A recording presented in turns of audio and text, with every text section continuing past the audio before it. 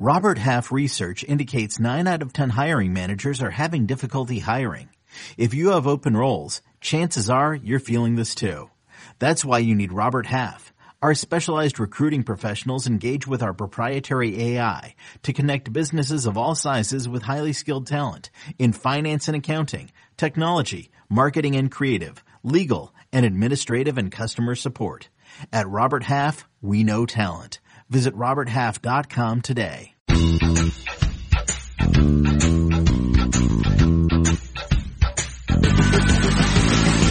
What's up, everybody? Welcome to the Pick Six Podcast, CBS Sports Daily NFL Podcast. I'm Will Brinson. I'm the host of this 8 times a week show. That's right, 8 times a week. You can get this delightfulness sent straight to your eardrums. Subscribe, rate, and review wherever you get your podcasts, including perhaps Stitcher. Their app just got a new redesign. It looks freaking awesome. You can get all our CBS Sports Podcast Network shows on the Stitcher app, so make sure and download that on your phone and subscribe to the Pick Six Podcast. This is one of 2 Friday shows.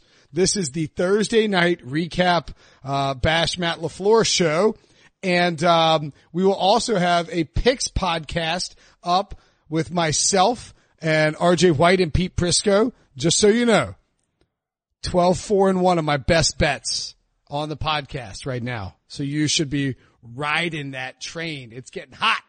But for now, we can deal with the cool tones of Ryan Wilson, John Breach, and Sean Wagner McGough. What's happening, guys?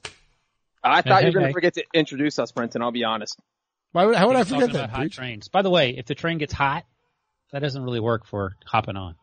Open a window, turn on the AC. What do you mean it doesn't work to hop on when it's hot? Who wants to ride on a hot train? I'm going to admit, I was not listening to Brinson's monologue at the beginning, so I have no idea what you guys are talking about with hot trains. But I agree with Ryan. Hot trains, not good.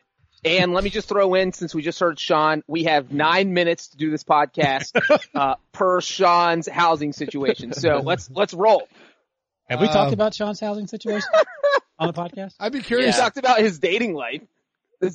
Everyone knows there's no secrets with anything in my personal life, unfortunately, on this podcast, because Brinson brings. We weren't going to talk about the situation, and then Brinson brought it up 10 minutes into the podcast when I was just talking like a mature, normal individual. As I said, by the way, I said to Debo when this whole thing was happening, I was like, Ryan doesn't really talk that loud. Like, he talks in one tone, and Debo agreed with me. So I thought I could get away with, just being a Ryan on this podcast.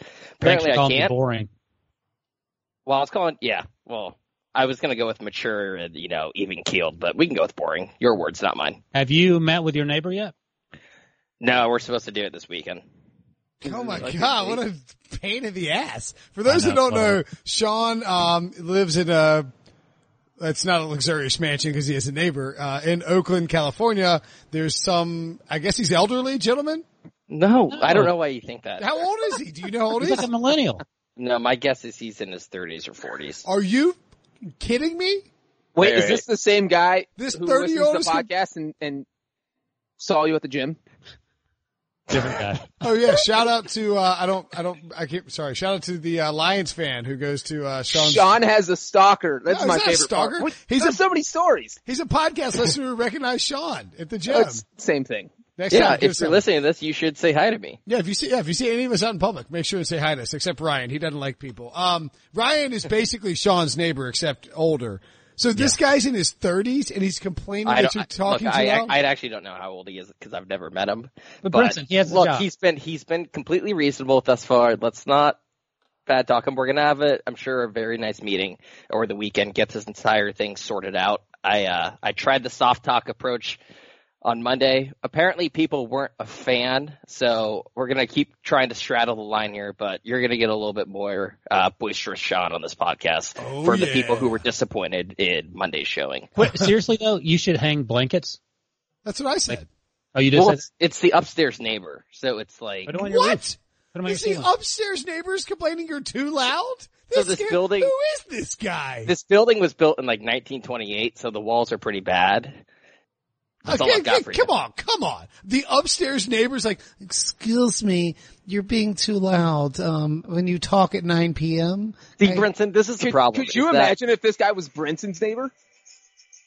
Oh, look at What was Breach that? just played his disco music. He That's confused himself with the Britney Breach's Spears. ringtone for my sweet little. What's your Breach? Anyway, all right, look, we're five. Yeah. This is ridiculous. I just want to say though, if my neighbor's listening to this podcast, I'm not the one bad mouthing you. That's Brinson. I want to make this work. I'm being nice and friendly. Let's be cordial about this. Don't listen to Brinson. Brinson's this way towards everyone. That's good advice. All right, let's do this. I gotta be honest. I think there's a solution. If he's above, we're just gonna get you like a little soundproofing little area that you can slide into. That'd be easy. We'll figure Like this out. my own little like medical tent. Yeah, basically. Yeah, blue tent. Yeah, basically. We'll figure that out. That's a whole different game changer. This is easy. Really? Okay, then let's Yeah. do it. Let's get me a little. By the way, concept. there is no one more high maintenance than Sean.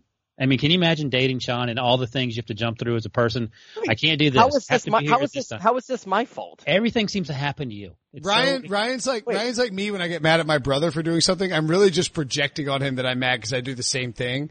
And Ryan's like my internet son is angry about anal retentive. Anyway, look, we're moving on. We're not talking about this anymore. We have to thrash Matt LaFleur, who did your doppelganger Breach. He did an absolute crap job. That loss is on him. Explain yourself. 34-27, the Eagles win on Thursday night. And I know we're not supposed to read too much into an early season game. That was a must-win game for the Philadelphia Eagles. They would have been 1-3. They have a tough schedule coming up. The Packers were 3-0. They started out gangbusters, and Matt LaFleur crapped his pants in the entire final 3 quarters of that game. It was, it is infuriating as someone who bet on a lot of things involving the over and the Packers and Aaron Rodgers touchdowns. I'm very mad and very much out of money now. Listen, look at this. The first drive for the Packers, they go 74 yards in 5 plays, touchdown. It should have happened sooner. Devontae Adams got tripped up. Whatever. It was a great play. Rodgers is locked in. The rest of the night, they got inside the Philadelphia 15-yard line 5 times and came away with 1 touchdown. It's worse than that. 2 field goals, turnover on downs, and an interception. Oh, this isn't a fun fact. It's just what happened at the end, which is, if you didn't watch the game, the Packers had 2 series inside the 5-yard line where they needed the touchdown. So they had 6 plays inside the 5. They didn't run the ball once. They threw the ball 6 times. That's not, I think they ran it once, right? No. The Aaron Jones run was to get inside the 5. Yes. 6 plays from inside the 5 in the fourth quarter. 6 passes. None of them worked, very obviously. That's why we're here talking about this. Throw more fades. That was. Hey, can I ask John a question? Fine. So, John, your twin was in Nashville last year. What is your recollection of how he did last year? Was he last year? LaFleur was in Tennessee? That's right? Yeah.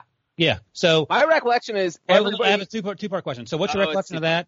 And who is worse at their play calling duties, Matt LaFleur or Arthur Smith? All right. Well, the second one's easy. It's Arthur Smith. But this is literally like watching the Titans offense from last year, which is also weird because that's saying that maybe Aaron Rodgers isn't such a huge jump up from Marcus Mariota that he used to be. I mean, obviously is. He's way better. But, maybe he used to be 10 times better. Now he's only 5 times better than a guy like Marcus Mariota's agent should be making that pitch in the offseason. Aaron I Rodgers think is only Reese 5 was times just better than making me. his pitch to be Marcus Mariota's agent right there. But the thing is, so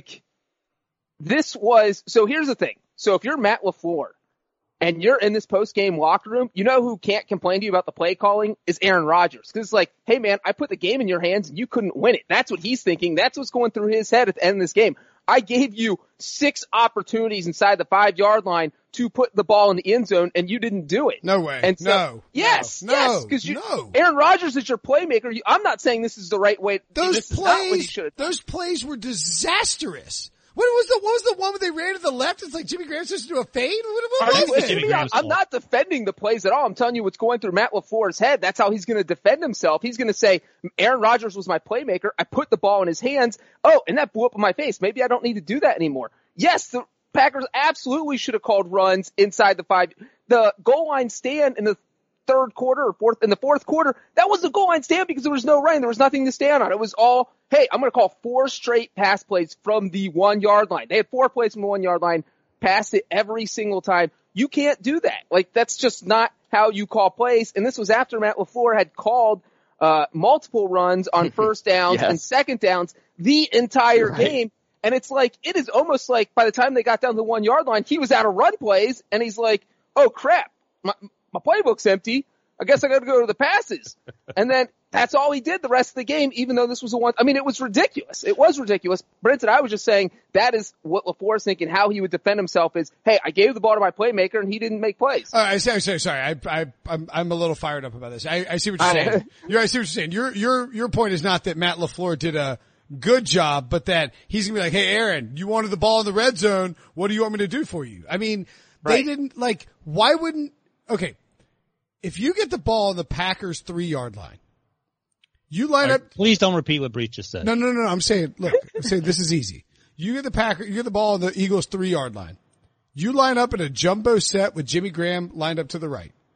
You play action to the left with Aaron Jones. You roll Aaron Rodgers out to the right, and Jimmy Graham's going to be in single coverage when you do that. And you're either going to have an easy throw or Aaron Rodgers is going to saunter into the end zone. That play calling was effing, it was a debacle. I mean, that play you just described. Are you going to credit Reddit for that, or are you just going to take ownership of it? Because there's no way you came up with that idea. Kellen Moore did the same thing with Jason Witten. You just do a little leak out. It's really easy. All you do is stole that too. Here, guys. Here's what you do. You have that many plays from the one. That's the one area where it's okay to line up in jumbo and just hand the ball off to your running back. I think Breach is right. He was out of running plays. He didn't know what to do. Why can't they quarterback sneak it? You're at the 1 yard line. Let me ask you this question, because I wrote this down and as Brinson pointed out, as LaFleur was doo-dooing in his pants. So I guess at some point this offense will work itself out. Who knows? It seems like it's going south. But remember when Aaron Rodgers hated Mike McCarthy so much, and Aaron Rodgers was still the best quarterback in the league and the offense wasn't that terrible? So Matt LaFleur is a downgrade from Mike McCarthy, who had 4 plays in the playbook and everyone hated him. Is that where we're at? Who's saying that? I was just wondering as I watched I don't think LaFleur is the magic solution. And as a lot of people I feel like have been saying more and more each year, is that while Rodgers is still a good quarterback, and look, Rodgers played well tonight. This felt like a throwback Packers game with their defense not being able to stop anyone and Rodgers throwing bombs to Devontae Adams. But it's clear Rodgers is not what he was 4 years ago. So you think Aaron Rodgers is just as good as he was 3 or 4 years ago? John wants to dunk. I'm not going to dunk on Sean here. I'm just going to go back to the absurdity of calling 4 straight pass plays from the 1 yard line, because by the time they got down there, they didn't have, of the Packers receivers this year, the 2 players who have caught the most passes going into this game were Devontae Adams and Jamal Williams, neither of whom were on the field at the 1 yard line. So you're missing 2 of your top 3 targets and you're still calling 4 straight plays. It's insane. I'm not gonna defend the lack of run plays down in the red zone. They should have tried it at least once. They were getting bodied at the line of scrimmage by the Eagles on both sides of the ball all night long. They got mauled in the run game, and we'll get to the Packers defense in a minute. But they also, they couldn't run the ball at all. And that's what lack of trying. Right, but that's what's so frustrating about this whole thing is that we knew, and I said, and we knew this because I said it on this podcast when we were previewing, and I was talking with Dubin about this. I said, do you think that Matt LaFleur can get outside of his tendencies? I said it on Sportsline, or said it on the pregame show. I said, if Matt LaFleur can get away from running on first down and second down, the Packers can roll in this game. And that's what they did on the first series. And Rodgers was whipping the ball around. The Eagles secondary is garbage. They can't tackle anybody. They don't have anybody. They were out Ronald Darby, Avonte Maddox. My God, Sidney Jones got hurt early on. Yeah, not that he was good before he got hurt. They were either committing pass interference or they were, tackling somebody 20 yards down the field. Right, or missing guys. It was embarrassing. The first half for the Eagles secondary was downright embarrassing. They had a play where they jumped off sides, gave Aaron Rodgers a free play. Devontae Adams runs a little comeback, catches it after 12 yards, and you look at the quarterback in coverage. He just runs after him like in a straight line, and Devontae Adams just loops right around him, goes downfield, and then the guy who ends up tackling Adams downfield grabs him by the face mask. It was a debacle in the first half by the Eagles. Can someone answer my question about McCarthy being better than LaFleur? Because it feels like McCarthy was better than LaFleur. Matt LaFleur is supposed to be running a bunch of bunch formations and motion stuff. Did they do that? Did I miss that? Have they done that once this year? I mean, am I missing that? Because I don't feel like they're doing that. No, and it's really interesting because it seems like in a way, if you look at their numbers, they're actually scoring a lot of points on their first drive. So it seems like do you remember last year how the Bears would always score on the first drives under Nagy and then they couldn't score for the rest of the game? It feels like LaFleur is really good once he's scripting the opening to the game. But as soon as the defense makes adjustments and whatnot, he can't make adjustments back and he goes back to his old tendencies. That's an interesting thing to look at. And actually Warren Sharp, I believe, tweeted out, that, Their score by quarter. Their score by quarter, yeah. I mean, the Eagles were plus 3.5 in the second half. Look, the Packers should have won that game and they should have covered. I mean, right? I mean, I'll tell you at halftime, I picked the Packers to win, but at halftime, here is how I looked at it. The Packers literally scored every time they had the ball. They didn't punt once and they were losing. So it was like they came out and gave the Eagles their best shot, and that still wasn't good enough. Because if somebody just tuned into the game at the 2-minute warning in the first half and saw the stats, you would have thought the Packers were winning like 30-0.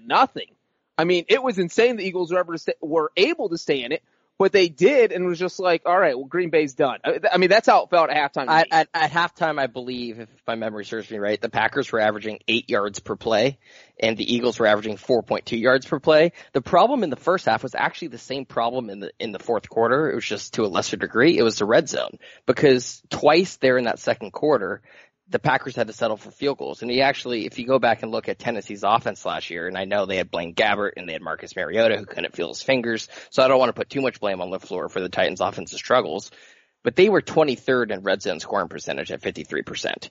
And so I guess you could kind of say, is this a worrying trend where this is going to be the Packers' offense where the whole game they moved the ball between the 20s with ease? It wasn't even difficult. But then as soon as they got inside the 20 and inside the 10, they suddenly had no clue on how to punch the ball into the end zone. And that's what happened in Tennessee last year, too. By the way, to follow up on Sean's point about maybe LaFleur can script things early on, Aaron Rodgers started 10 for 10. And with 7 minutes left in the third quarter, after that 10 for 10 start, he was 7 for 15. I would imagine some of that has to do with running the ball on first and second down, all that stupid time, and then leaving Aaron Rodgers in third and long situations. But this has to get fixed, and I would imagine at some point pretty soon, if this offense continues to sputter, Aaron Rodgers is going to say something out loud to somebody. We should also note that Davante Adams left the game with an injury too, and that was pretty late though. No, I don't know. It was the third quarter, and he was on the sidelines the whole time, stretching his toe. It looked like a turf toe situation, but maybe worse because to Brinson. Look at Brinson's face. He's so this actually makes him annoyed. I mean, how many times do you have to be right about an injury before you give it to me? Hey, write down that time. Write down that time. The Davante Adams happened in the fourth quarter, and he went off right before they got first and goal situation that led to that goal line stand. So he was not on the field for any of the goal line plays in the fourth quarter, but it was on that drive. But it was early fourth quarter. But they Fox and NFL Network kept zooming into his face, and it became abundantly clear that Davante Adams was in such extreme pain that he was not able to go out on the field. Like, he was out there with his helmet on, in uniform, trying to do whatever he could, and the trainers had clearly looked at him and said, you can't go back out there. This won't work. I mean, I don't understand. I get that Jimmy Graham is washed and old and was getting way too many targets in that game, but why aren't you just running a jump ball for him in the end zone? I mean, why aren't you quarterback sneaking from the one? Why aren't you just taking Aaron Jones and diving him over the one? How do you not have red zone plays built into your playbook against a good what you know is a good defensive line? The Eagles have been great against the run all year long. They can't stop the pass. That doesn't mean when you get inside the 5-yard line that you just try to throw it. It's too condensed. It's driving me insane. It's so bad. I saw somebody tweet this, and I really wish I could remember who it was. I didn't recognize the name, but it's a fantastic point. And they said basically there are 2 or 3 really, really top-level play callers in the NFL. There are 2 or 3 really, really doo-doo play callers, and everyone else is just average. So you're sort of – that's the balance. Well, that's what I say about the NFL teams. Like, it's the same thing. Okay, but anyway, the point is, as you try to steal this person's thunder, who we don't even know because Ryan doesn't know his name. Yeah. And Brenton's trying to take credit for it. This is wait. how Brenton operates. No, but the best part is like you're criticizing me for like not attributing proper credit. You're like, I don't know who it is, but yeah, I'm but just here's gonna... the difference, Brenton, is you just would have said it as if it was your own, and Ryan at least admitted he was taking it from someone. Up front. So, quiet down, doctor. Let me finish my diagnosis here. But the point is that Matt LaFleur is mediocre, it looks like, and he could be worse than that.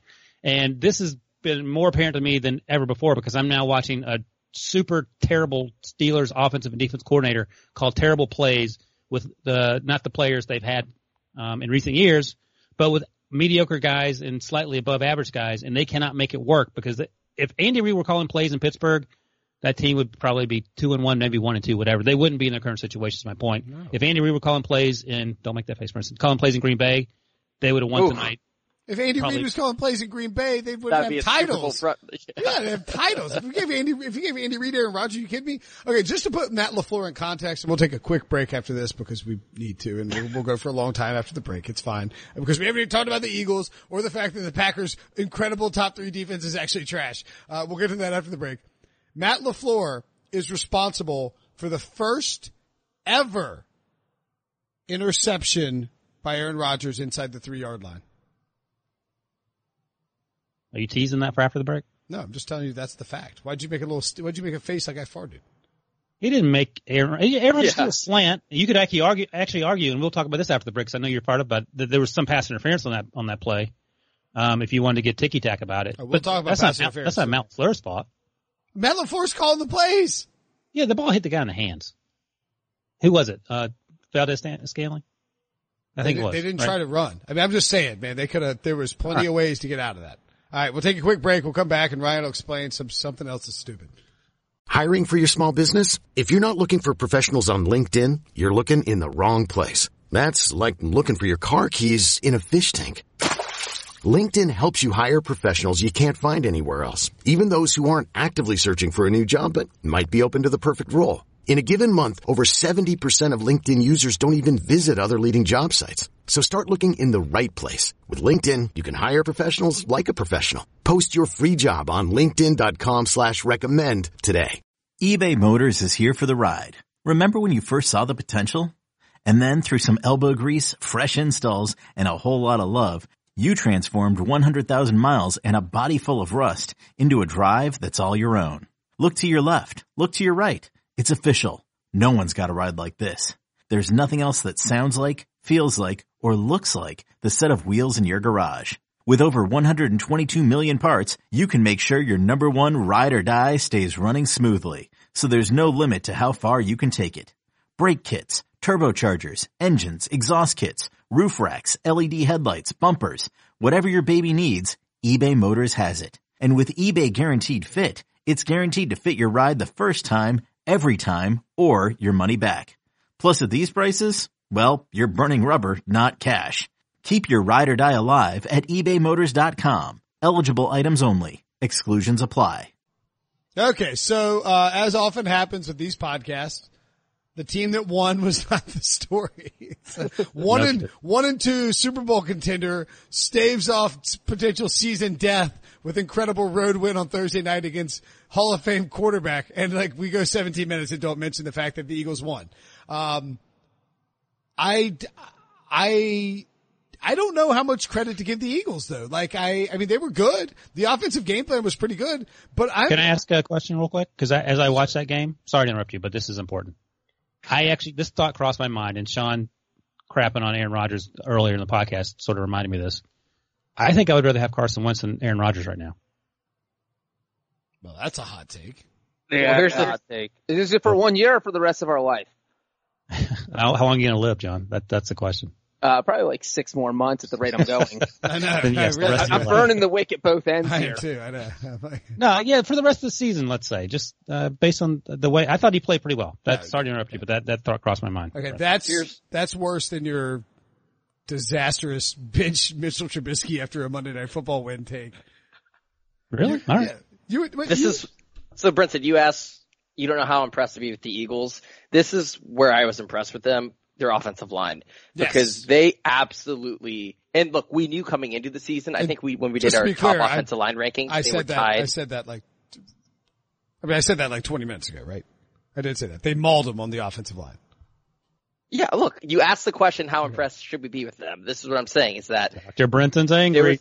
There was a point after the Packers' first red zone failure in the fourth quarter when the Eagles got the ball back at their 1 yard line. It didn't happen, but it actually felt like the Eagles were just going to run the ball on every single play and march right down the field and score a touchdown because the Packers had zero answer for their running game. I mean, Jordan Howard looked the best he's looked maybe in his entire career. He had 3 touchdowns. He's only had 3 touchdowns one other time in his career. That came in 2016, which was his rookie year. Miles Sanders looked electric. I mean, that's a team. They averaged 5.3 yards per carry.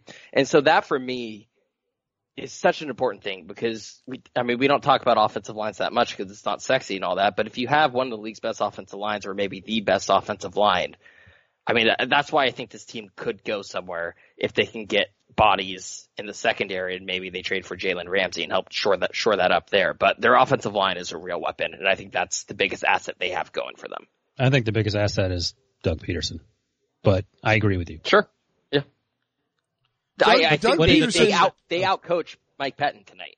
I mean, that pass they threw to Jordan Howard for that touchdown, but Jordan Howard can't catch the ball. I'm a Bears fan. I know this. And the fact that he caught a receiving touchdown because he was wide open. They ran mesh and had a running back run a wheel route. And it doesn't matter if it's Jordan Howard, LeGarrette Blount, Mike Allstott. That running back was going to waltz into the end zone because the Packers defense wasn't prepared for it. Yeah, I'm saying that. I just said Doug Peterson outcoached them. I'm agreeing with you.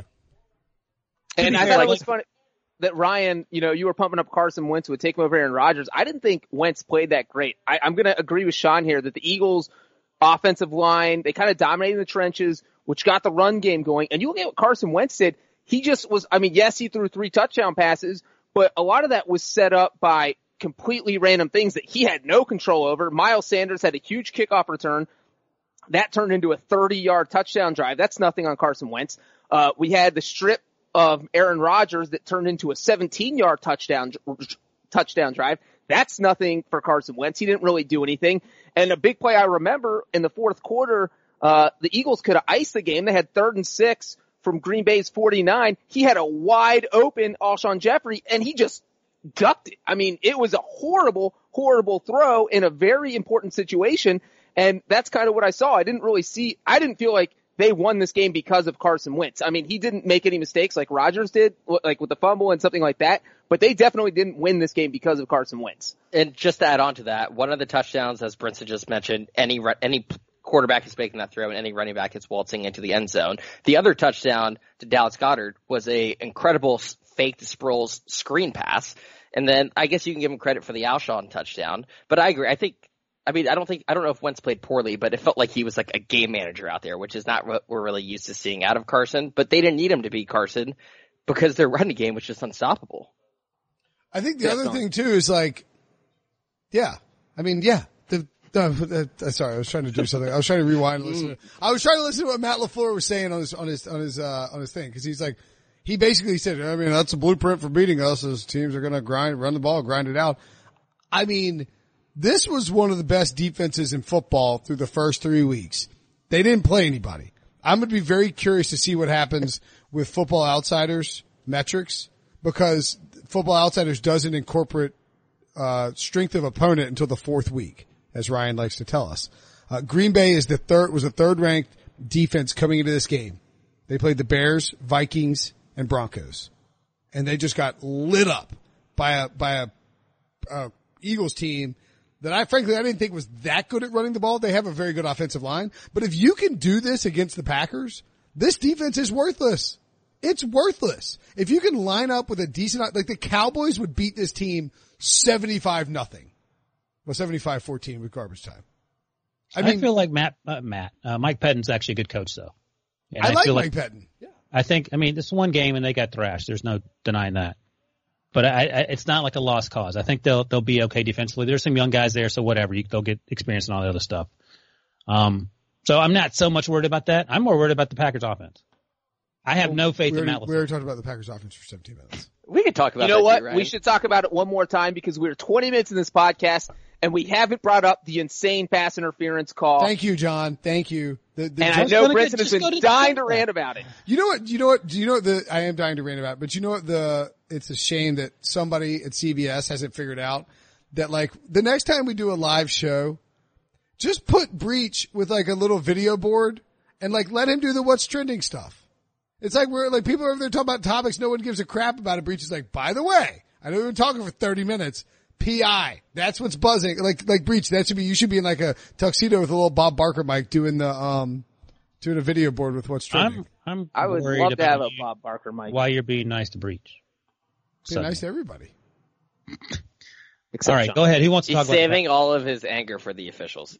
Right, I mean, Al Riveron is sitting in an office that has wearing dark, blindfolds. Dark, yes. It's got blackout curtains. He's wearing a blindfold, and there's a wheel. And on that wheel, there are two. And he has a sound bar, the sleep noise thing. And he's not even watching the game. He's not watching the game at all. He's watching Beverly Hills Chihuahua. All night. That's even better. All night long, all I could think about was Al Riveron is sitting. He has his feet up.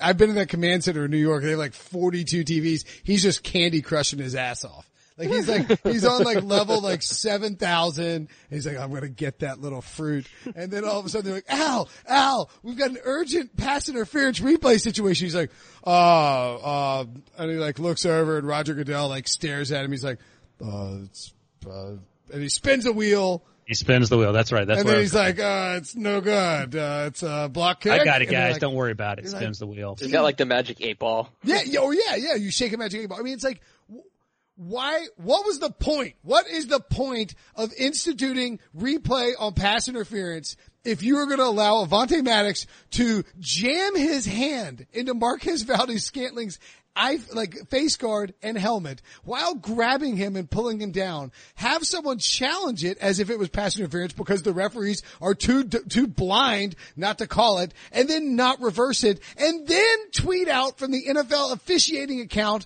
a thing that says, there was not enough evidence to overturn it. Are you kidding me? What more evidence do you need? He jammed his hand in his face. He shoved his hand up his face mask as the ball is coming in. Al, what are you doing up there with your 8-ball and your Candy Crush and your blindfolds? It's insane. I feel like I'm taking crazy pills. So, Branson, here's what he said on Twitter. Quote, after review, there is no clear and obvious evidence that Philadelphia number 29 significantly hindered the opponent, end quote. And Terry McCauley, who works as NBC, the former official who works for NBC, tweeted, I have absolutely no clue as to why defensive pass interference was not created by replay on that last play. And, come on, dude. I mean, you're exactly right. I thought initially you were whinging about the Alshon Jeffrey potential pass interference call where his hand was hit a little earlier, but Alshon looked like he was hobbled, number one, with the calf injury. Was that the one that Doug Peterson? Doug. God, why does everybody call him Doug? This is ridiculous. Was that the one that Doug Peterson, the Eagles coach, challenged? His name is Doug. What are you talking about? For whatever reason, Brinson, Doug, angry that people are calling coach by his real name. No, everyone calls it. All the Eagles fans are like, hey, have you seen what Doug did lately? Like, do you see that challenge Doug made? And now I've started doing it too, and it annoys me. Okay. Peterson. But yeah, I think they did challenge that, and who knows? No one knew which direction it was going to go, and technically it was pass interference, but there's no way I would have called that. That was the second challenge, the one by Peterson. No, there was. I mean, part of me was like, they're going to overturn that just because they did overturn the first one, but that was a bad challenge from the perspective of like, I know that Pete Carroll might have won the game against the Steelers with that pass interference challenge he had. I'm not sure it makes any sense to challenge this. I'm not sure that we don't know what clear and obvious means. Well, but it worked for Pete Carroll. They won the game. Right, but it's like, it's Al Riveron spinning a wheel. It's like, he's basically Vanna White. He's Vanna White and he's just whipping that thing around. He's like, I guess Vanna White turns the letters, so it's not even accurate. But you get the point. It's like a Wheel of Fortune contestant whipping the wheel and hoping that it doesn't land on bankrupt, except there's one piece that says overturn and 39 other pieces that say bankrupt. Okay. I mean, am I wrong? I mean, like, what, just no, it's terrible. I mean, you're not here's wrong. What's going to happen. Just get rid of it. Let me ask Breach this, because Breach can see into the future. Breach, do you think they're going to not renew this penalty next year? I don't see how they can. I mean, Brinson complaining about it is absolutely everyone talking about it. If you're going to have a challenge system, then you have to be able to overturn calls when they are bad on the field or enact the calls that were missed on the field, neither of which they did in this game. I mean, even Alshon Jeffrey's hit was, I mean, his hand got slapped away. That's impeding someone from catching a pass. And the guy got to watch that on replay. And I'm only using that example because that's the less egregious one. That should have been interference. And the other one was like so interference that they should have canceled the game when that didn't get overturned. They should have said, you know what, the refs are too stupid. We cannot keep going. We got to figure this thing out. And they're going to finish this game on Sunday, and everybody's going to meet Riveron at NFL headquarters on Saturday. And we're going to figure this out because this is just, it's so foolish that just hire, it's almost unwatchable. Hire a guy, an objective fan who's like not an Eagles fan. Guy or girl. Guy or girl, sure, whatever. I mean, I don't know. Hell, hire my wife who hates football, doesn't ever watch football, and explain to her, hates me too, yeah, of course. Explain the basic rules to her. If this man grabs this man's arm or face, it's pass interference. And then let her decide.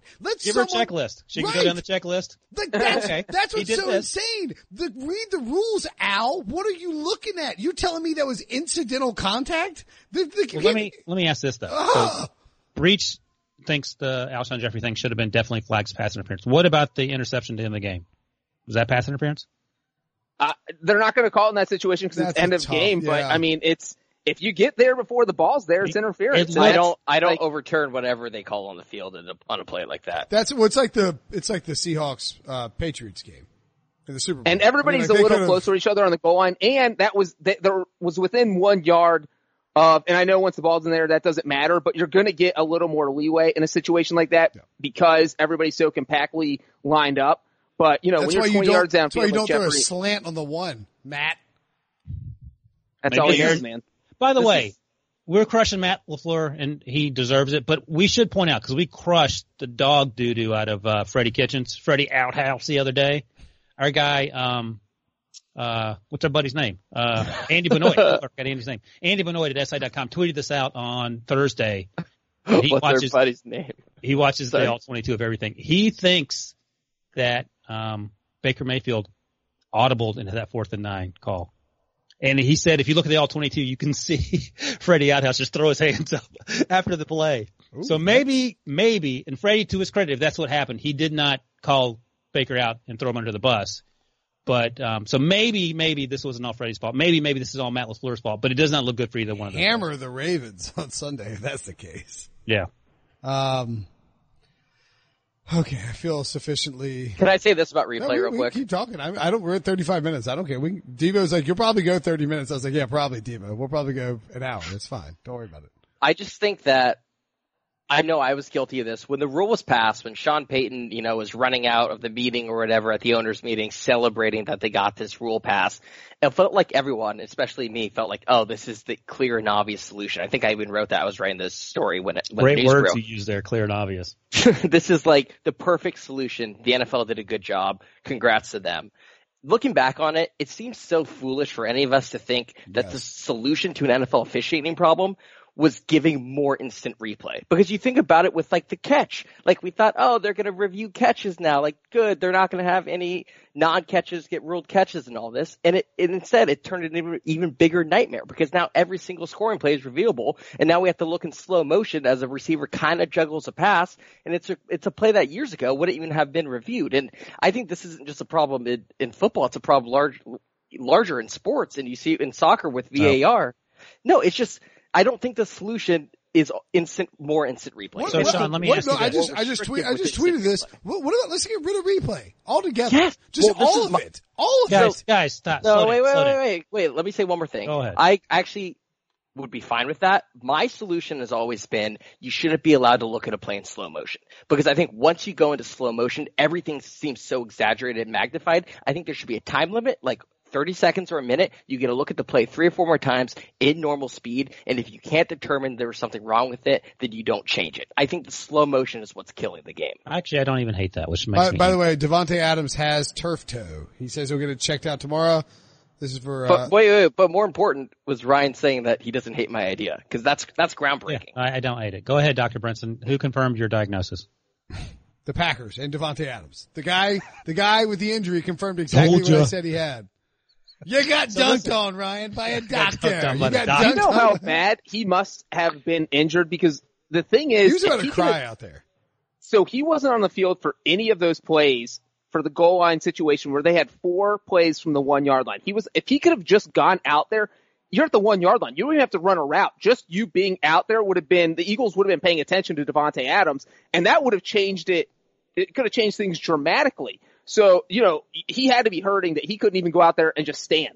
It's like He didn't have to do well, anything. actually, it's like Breach, in the Breach, 1998 Super Bowl, Terrell Davis had a concussion. He couldn't even see, but they wanted to run play action, so they ran him back out there. Mike Shanahan put him back out there, and they ran play action. Sean They was scored a 5 touchdown. for that Super peak, Bowl. that's peak Shanahan.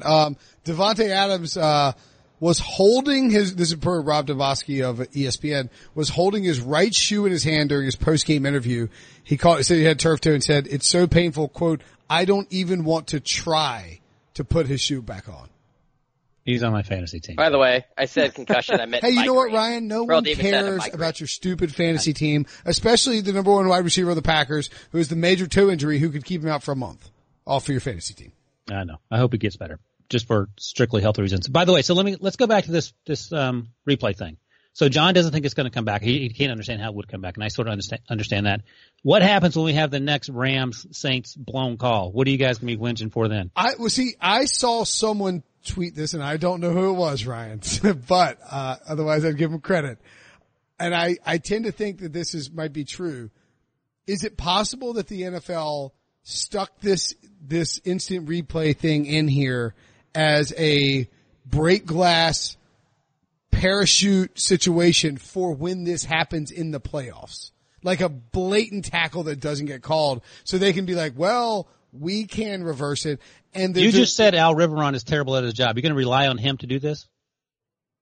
I'm not saying that what they did was right. I'm saying that I think their idea was, okay, this solution that we're using will allow us to prevent something like that happening in a crucial situation that changes the outcome of one of our playoff games. And then what they didn't expect was these coaches would be slinging these challenge flags all over the place. There's been tons of pass interference challenges, and most of them, especially in these island games, have been pretty smart.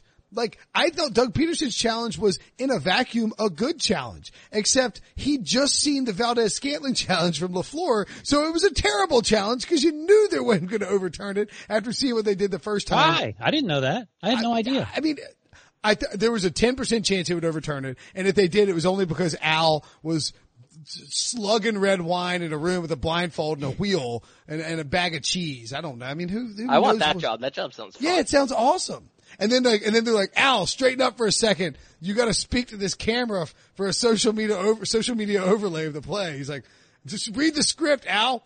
Like, smack him, wake him up. Read the They script. have like Frank Caliendo, who's actually doing an impression of him. It might be. I mean, I don't want to pick on Al Riveron. I think he's.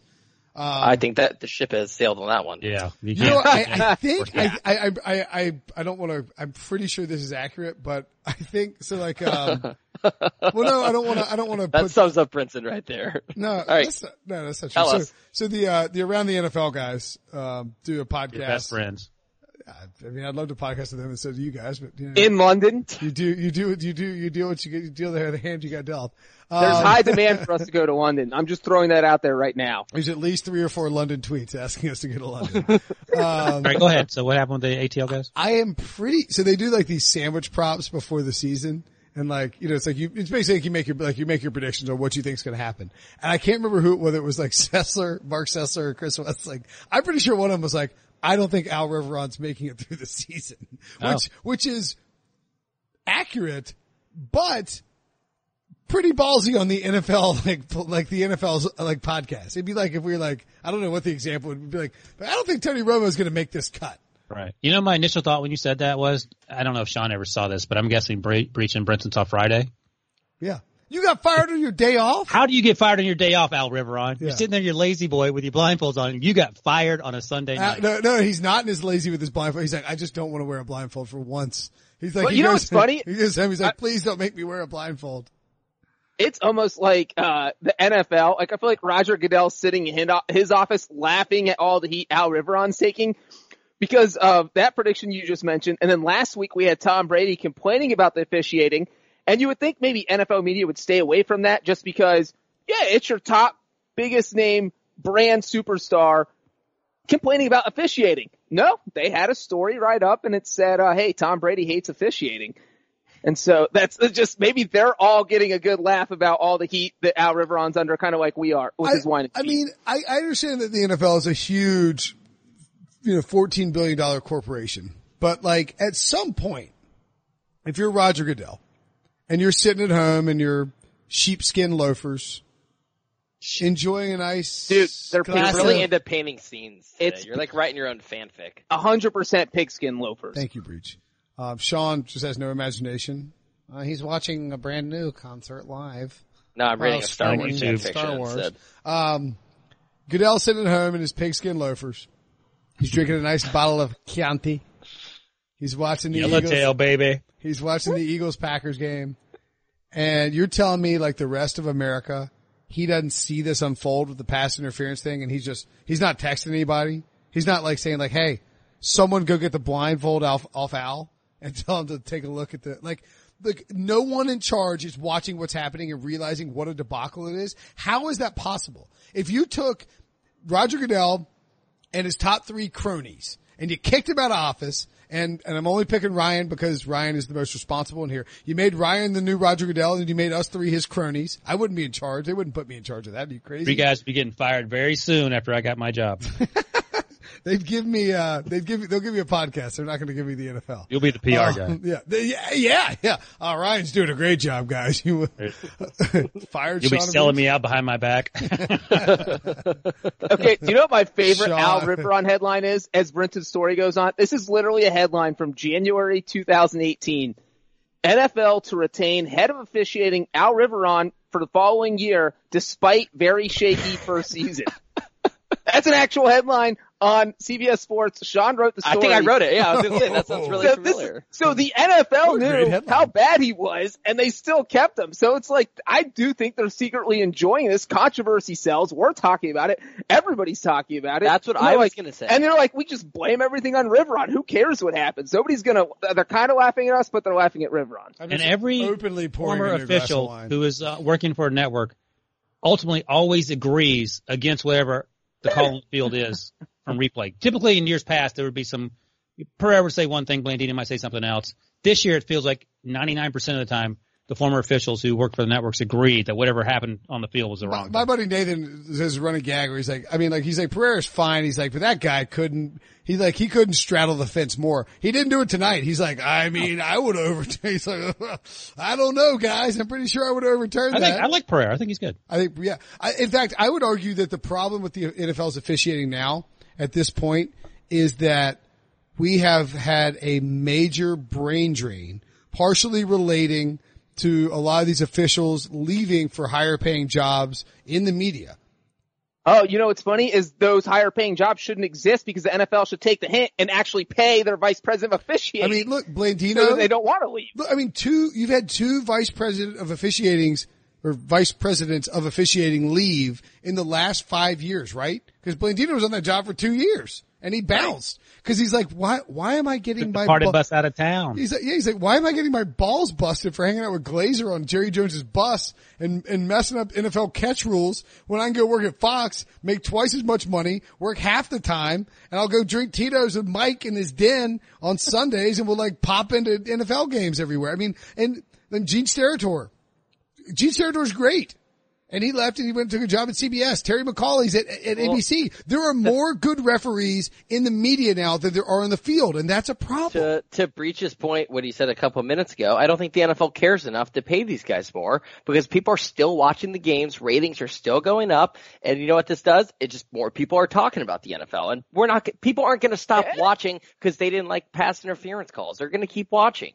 So if they were losing viewers, maybe they would do it, but they're not losing viewers. They're not losing popularity. So I don't think they are going to do anything. So, I mean, is this a Mark Cuban pigs get slaughtered situation? Like, I don't think it's actually going to happen. I don't know what that means either. You don't remember that like 5 years ago? Are we that old? Maybe it was 8 years ago. I don't know. Mark Cuban. The NFL is going to get too full of itself. Mark Cuban says a lot of stuff. No, he came out. He said, pigs get fat, hogs get slaughtered. Talking about the NFL. Basically, they're not worried about anything that happens because they're making too much money, and that would eventually be their undoing. I mean, do you think that? Do you know the last time that the NFL was worried about public opinion and viewership? OJ?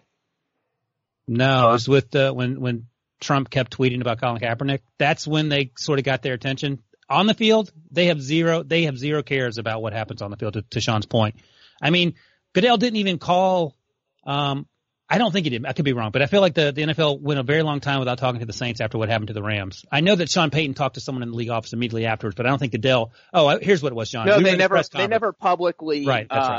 touched on it until the Super Bowl press conference. So 2 weeks later, I guess, was the first time they spoke about it, and then he didn't really say anything at that press conference we were at. There was no statement. There was no anything, which is funny because that goes back to Riveron, who was apparently a cat with 9 lives, because not only was that 2018 headline that Sean wrote, this is from January 2019, 2 days after the NFC title game. This next headline is, will Rams Saints debacle bring down Al Riveron?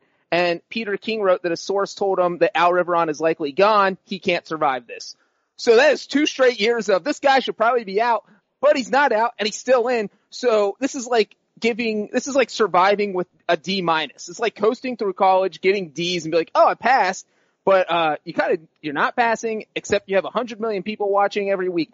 It's crazy. I mean, look, Michael Scott survived a long time in charge of Scranton, so, you know. It's funny you say that because when PFT, Pro Football Talk, tweeted out the Al Riveron story, they had a gif of Michael Scott wearing blindfolds and waving his arms around. It's actually funny you should mention that because someone asked, we got another iTunes review for I'm prepping you guys for this now. We're going to do a mailbag podcast at sometime in the next 2 weeks. We're not doing it now, but I'm letting you know that this is one of the questions. Best and worst episode of The Office. We don't need to do that question before. Well, someone else asked. They just threw it. I have a new best question. A new best. I thought about it. No, I'll look forward to I don't want to hear it. You can think about it. I want you to know we'll be prepped to answer that again later. Cause that's not a, who would you take right now? Carson Wentz or Aaron Rodgers question. You can think about it in 2 minutes. I mean, it's unbelievable. Thank God that Tom Fornelli and Matt Snyder, our colleagues, exist so they could call out Ryan for his stupid Bears quarterback takes. They do it very nicely though. Well, yeah, but I mean, it's like these are asinine takes. All right, let's rank it. So one of them is bench Mitch Trubisky for Chase Daniel. That's one. Don't just let me finish. I have 3 of them. 2 is the one Carson Wentz over Aaron Rodgers, and 3 is, what'd you say, Brinson? Would I trade a first round pick? What was the first round pick question for the Steelers? Oh, Baker Mayfield for the 2020 first round pick. Baker Mayfield to the Steelers. Anyone said on this podcast, and I picked so the those Broncos 3 things. Rank those theories. Well, I wouldn't trade Minkah Fitzpatrick for Baker is arguably the dumbest thing. I wouldn't trade the Steelers' 2020 first round pick for Baker before the Minkah Fitzpatrick. You just asked hypothetically. Okay, that's even worse. I don't want Baker Mayfield. Have you seen, he audible to a 4th and 9. And also, by the way, it's actually kind of interesting. This is a theme of the podcast. I can't remember who tweeted it out, but Baker Mayfield has now started I think it was Football Perspective, Chase Stewart. Baker Mayfield has now started a full season worth of games. That was Chase Stewart, yeah. And look, I'll just say the numbers are not that impressive if you look at the full 16 games. Yeah, but the only one that matters is that 7-9, Sean, and Browns. That's Hall of Fame level. No. Look, I would trade if I were the Steelers. I got something. First round pick for Baker Mayfield. I got something I would like to add here. Fun fact: we went 50 minutes and Sean didn't have one fun fact. I know. We scared him out of it. I have a fun fact. But now we do have a fun fact that the account can tweet out. So that was the most passing yards that Aaron Rodgers had ever thrown for in a home loss. That's a fun fact. Sean, your fun facts suck. Breach. I'm going to go and grade that. That's an 8.5 out of 10. You got one, Sean? Yeah, it's, I mean, everyone should have seen this because ESPN Stats and Info. I actually surprised we haven't brought this up, but why you're so bad at this? Why would you credit someone else just being a fun fact? Wait, and then steal it. Wait, Brenton is wondering why I would for give your someone fun fact. When Aaron Rodgers has a 10-point lead, he was 58 wins, 0 losses, and 1 tie. You didn't say fun fact. What is he now, John? Well, Sean couldn't get it out. I don't know if he is that math, Ryan. Now he is 58-1-1. The Eagles handed him his first loss. So do you think right now he's at home telling Danica that his head coach is a moron? Do you think that's what the conversation going on right now? I think Danica's at home telling him that his head coach is a moron. She's like, that guy's stupid. I guess she doesn't talk like a redneck male, but I don't know where's she from, Sean? You seem like you would know where she grew up. She's a Bears fan, or she used to be a Bears fan. That's all I know. Yeah. All right. But when they're fighting, Matt LaFleur's gonna say, I thought you meant Danica and Aaron. Yeah, I know. I was ready for the fanfic about Danica and Aaron fighting.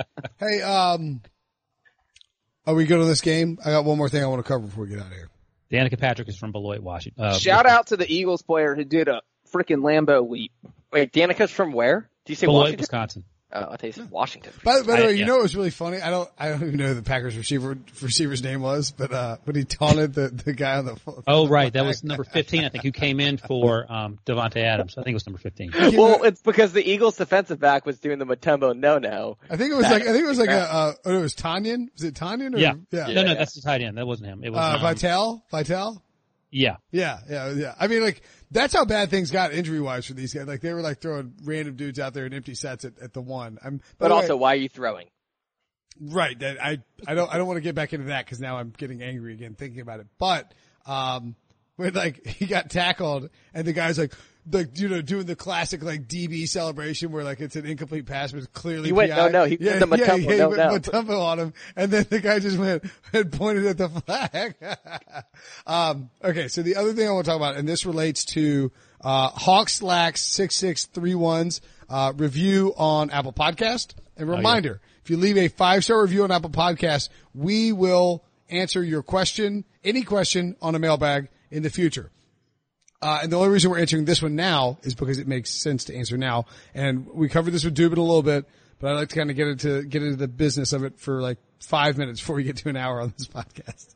He says, love the show. I listen to every episode every week. I need help deciding what to do, Sean, when my neighbor asks me, when Melvin Gordon comes back. I have Eckler in every league and he's been going off, but should I expect him to split the load? And should I find a new running back, or is it okay because he's been doing great so far this year? Thanks. Basically kind of a little more meaty, Melvin Gordon, not meaty, but the quasi-meaty discussion, Sean, on Melvin Gordon coming back. Well, if you own Eckler, I don't think there's anything you can do, unfortunately, because no one's going to give you great value for him with Melvin Gordon's impending return, which will happen next week. And you're not going to drop him, because the fact of the matter is that even when Melvin Gordon was doing what he did last year, had the best season of his career, Eckler was still startable as a flex, and especially in PPR leagues. He's still startable moving forward. Yeah, so I don't think this is a situation where you should panic and drop him. I think you just have to understand he's going from, I think he's like the 4th or 3rd ranked running back to this point. He's not going to be that, but I think there's potential for him to be at the very least startable as a flex. I have him in one league, the same league I have Saquon Barkley, so I got hit doubly this past weekend. But I'm not panicking because I think he's startable. I think he might be a flex moving forward. And you're also still, by the way, a Melvin Gordon injury away from him being back to being a running back one. And let's not forget that. Borderline, you should keep him. Yeah. No. If you own Melvin Gordon in fantasy, you do not think about dropping him. I wouldn't even drop, frankly, Justin Jackson. You mean Eckler? That's how Melvin Gordon, yeah. Austin Eckler. I wouldn't even drop, Justin Jackson because I tend to think, Ryan, and I know you're a big, doctor type, when guys hold out of training camp and the preseason and the first three to 4 weeks of the regular season, they're particularly susceptible to soft tissue injuries. Would you agree? Oh God. I was ready, by the way, for Ryan to answer with his fantasy catchphrase, which is, well, what do you think? Oh, I forgot about that. Yeah. Well, let me ask you this. How do you feel about soft tissue injuries in the preseason? No, I think that's right. But again, I mean, how much can you expect from Melvin Gordon at this point? I'm sure he's in great shape and he's been working out, but as coaches always say in August when these guys start getting hurt, that they haven't been playing, they're not in football shape. They haven't been hitting each other and all that. So, I mean, we'll see what happens. I feel like keeping Eckler, I don't know anything about fantasy football, obviously, but makes a ton of sense. Do not drop Austin Eckler. If you drop Austin Eckler, or if he gets dropped in your league and you have anything remotely close to a top waiver claim, you burn it immediately and grab Austin Eckler. He is startable in every league, even non-PPR, as a flex or a low-end running back too. Do not drop Austin Eckler. If you don't have Austin Eckler, go throw out some crap trade for him. Go offer somebody Curtis Samuel for Austin Eckler. Antonio Brown, trade him. That would be a great trade. He might come back. That's the state of Ryan's fantasy. If you're in a league with your 3 sons, go, and you're the commissioner, go offer them Antonio Brown and then hit the button where it says process trade with Commissioner Powers and then move on. And he's going to sign with the Seahawks in week 10 and catch 2 passes a week and then quit the team. Yeah, by week 13. Very possible. By the way, you know this pod has run its length when we start talking about Antonio Brown again. Well, but I am curious, like, do you think it was, cause it was weird. We didn't get, when the Melvin Gordon thing happened, he ended his holdout on Wednesday night. Like, at no point did we even consider an emergency pod. It was like very briefly for me. I was like, Well, we knew he was coming back at some point before week 8. We weren't sure. He might have Le'Veon Bell'd it. I definitely wasn't really No, considering because he it. needed to accrue a season to hit free agency. Did anyone get a single tweet about this? Cause we got mad tweets. I just said mad tweets and I want to kill myself. Oh boy, look at this. Look at the doctor using the slang. I apologize for saying mad tweets and now I feel like a total douchebag. Your slang is on point. Can we say douchebag on this pod? Probably. Have you all seen Nick Costas' video where he's like, yes, and I am a massive douchebag. I kind of want to play that for the podcast. Anyway, that should be on the soundboard. I'm getting that catchphrase is already taken, Brinson. You can't take it. Okay. At least he credited it though. Have you? It's a rarity. So do you think that Melvin Gordon changes? Because no one tweeted us and was like, "Hey, are we getting a Melvin Gordon emergency podcast?" Like they just didn't. Does he change what? Does he change what the Chargers are? No, of course not. Chargers were 4-0 without him last year, and he doesn't add enough. Like Austin Eckler is a good enough replacement that it's just he doesn't add enough to the offense that it mattered. Is it a hot take to think Austin Eckler might be better than Melvin Gordon? It's not. Melvin Gordon obviously helps because they just have way more depth now. If Eckler were to get hurt, they'd be fine. But if you're doing like a war, like wins of a replacement, I don't think he cracks one win for this team. Melvin Gordon. It's called WOW, Sean, not war. Yeah, wins over Wilson. Wins over Wilson? That's the question. How many wins over Wilson is he worth? It's like 0.35. Yeah, I agree. It's rare that Ryan and I agree, but the math is undeniable when it comes to wins over Wilson. Can't argue with it, folks. I am taking Austin Eckler at $645,000, 1,000% of the time over Melvin Gordon at $5.6 million. I mean, that's really what it boils down to. You know, I thought you were talking about like a bet at first, and I didn't realize you were setting contract numbers. I was like, what are you betting this much money on? That's how ridiculously low his salary is that it confused you. So like, yes, I mean, it's just insane that Melvin Gordon thought he was going to get $11 million when his replacement was making 1/50th as much. And here's Costas. You're gonna have to enjoy them. You also might be asking yourself, why am I wearing expensive designer sneakers with this robe? The answer, because I'm a massive douchebag. Now it's time.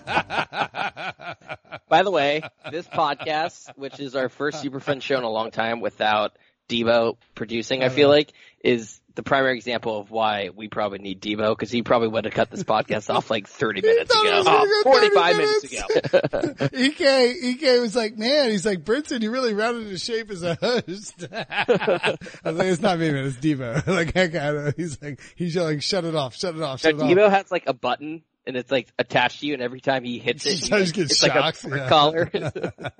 Sean's going to be dead in the morning because of his neighbor. It's going to be written in blood. I wish you wouldn't have podcasted so long.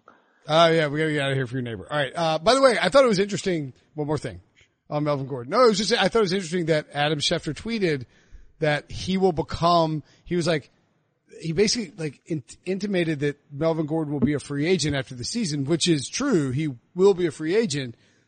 But the Chargers can franchise tag him. Do you guys think doing that? There's no way they're franchising him. Yeah.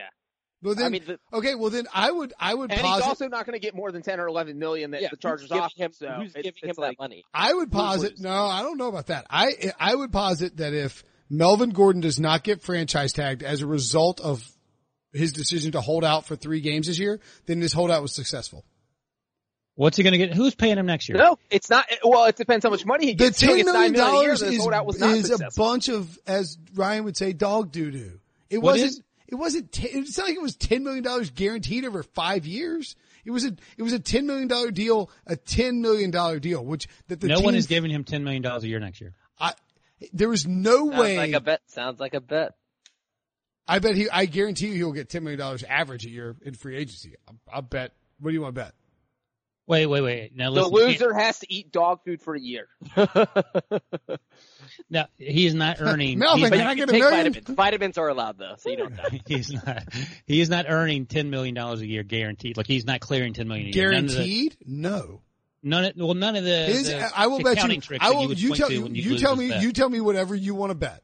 I guarantee He's you. not going to get the contract that the Chargers offered him, $10 million a year. Contract. I guarantee you he will make more than $10 million average annual salary on the contract that is finally reported if he hits free agency.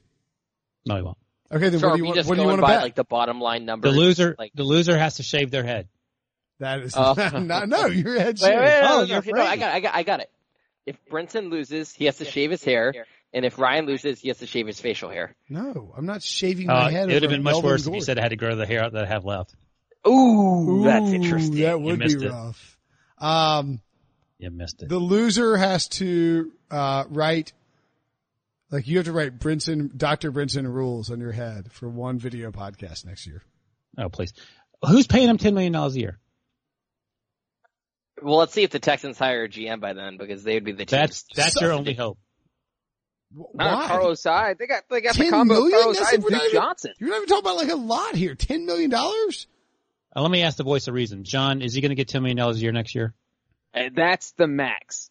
I'm about 80% sure he won't, so I mostly agree with Ryan, but it only takes one team. Right. One crazy team I wouldn't to come bet. out. Oh, another team to look out for are the Redskins. Okay, all right. Here's what the loser has to do. Okay. Has to do a family portrait with Sean. How does that work? Have to fly to Oakland, do a family portrait with him? Yeah, it's it's- an expensive bet. Why don't we just You and Sean have to put on sweaters and hold cats. Wait. and take Why a am I picture. involved? I shouldn't. Because be you're our humiliated. internet son. Not our together internet son, but our Yeah, that's fine. The next time I see Sean, I'll take a picture with him. No big deal. Okay, If all I right, had that's you the guys deal. as my That's the parents. My goodness. Yeah. You have to All take right, a let's get out graduation photo with Sean. Yeah, we'll do what's it called? The awkward family. What's the family? Awkward family photo, yes. We should actually just do that. With Super Friends should send out a Christmas card. We should actually do that. holiday card, Sean. We don't I'll want to. throw it in the mail with your. Sorry. I'll throw it in the mail with your half step. Yeah. All right, let's get out of here. Devo, All right. I want to say one more thing because it won't be true by Monday. The first place team in the NFC North right now is the Detroit Lions. You just got dunked on, Ryan. Boom! Oh, wait, Your boy Patricia. hold on. My boy, you got Open it. the laptops back up. Ryan just got tomahawked. Oh, you guys are crazy.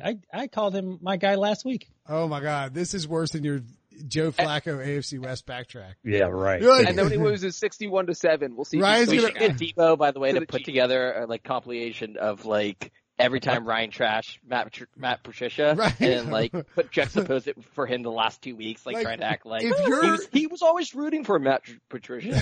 Get out. Tough love, Sean. Tough love. If you were to pick out one thematic thing about each one of us over the past 2 years, undoubtedly, Ryan, yours would be cranky guy who hates Matt Patricia. Yours would be stealing content. Sean would be what's That's Sean? rude, but Anti-Josh Allen. No, but people would be like, if you ask our listeners, you're like, what is one thing that you think about Ryan Wilson? Like, he hates Matt Patricia. Breach would be just kicker, special teams. Mm-hmm. Andy Nerd. Dalton supporter. Brinson would be alcoholic, and I would Alcoholic be Josh doctor. Allen. Alcoholic doctor. Yeah. You're What Alec would you- what Baldwin would you- in you'd be that, Rogue One 90s or movie something. where His doctor. All I right. am God. Okay, we're getting out of this an hour. We just spent an hour and 5 minutes on a Thursday night game. Devo will never be allowed to miss another podcast. Devo tries to enjoy an Eagles win, and this is what happens. I know. At least we braked it 17 minutes. All right. All right. Thanks. See you guys on Sunday night, Monday morning. Remember, you can also watch on YouTube. Oh, by the way, I'm sorry, one more thing quickly. Oh my God. I See, will this isn't even be me. in It's not Buffalo even- at the Patriots-Bills game. So, if you see me, wave at me. I'm sure you'll be wandering through with the denizens of I'm going to be Bill's jumping Mafia. through picnic tables before I was the going to game. say, And- you better be doing that. Bengals Steelers on Monday night preview. Ryan and I are going to be co-hosting together and arguing with each other, and we might murder each other. So make sure to listen on Monday. There you go. Talk to you guys on Monday. Okay, picture this. It's Friday afternoon when a thought hits you. I can waste another weekend doing the same old whatever, or I can conquer it. I can hop into my all-new Hyundai Santa Fe and hit the road. Any road. The steeper the better. Because my all-new Santa Fe is available with H-Track all-wheel drive, so I can hit the trail without a worry in the world. Heck, with 3 rows and best-in-class rear cargo space, I can pack the whole family in with all our gear. We've got available dual wireless charging for our phones, so we'll never lose touch with civilization, and we won't lose touch with the primordial power of Mother Earth. So which is it? Waste the weekend or do something a little more epic? And conquer it in the all-new Hyundai Santa Fe. Visit HyundaiUSA.com or call 562-314-4603 for more details. Hyundai, there's joy in every journey.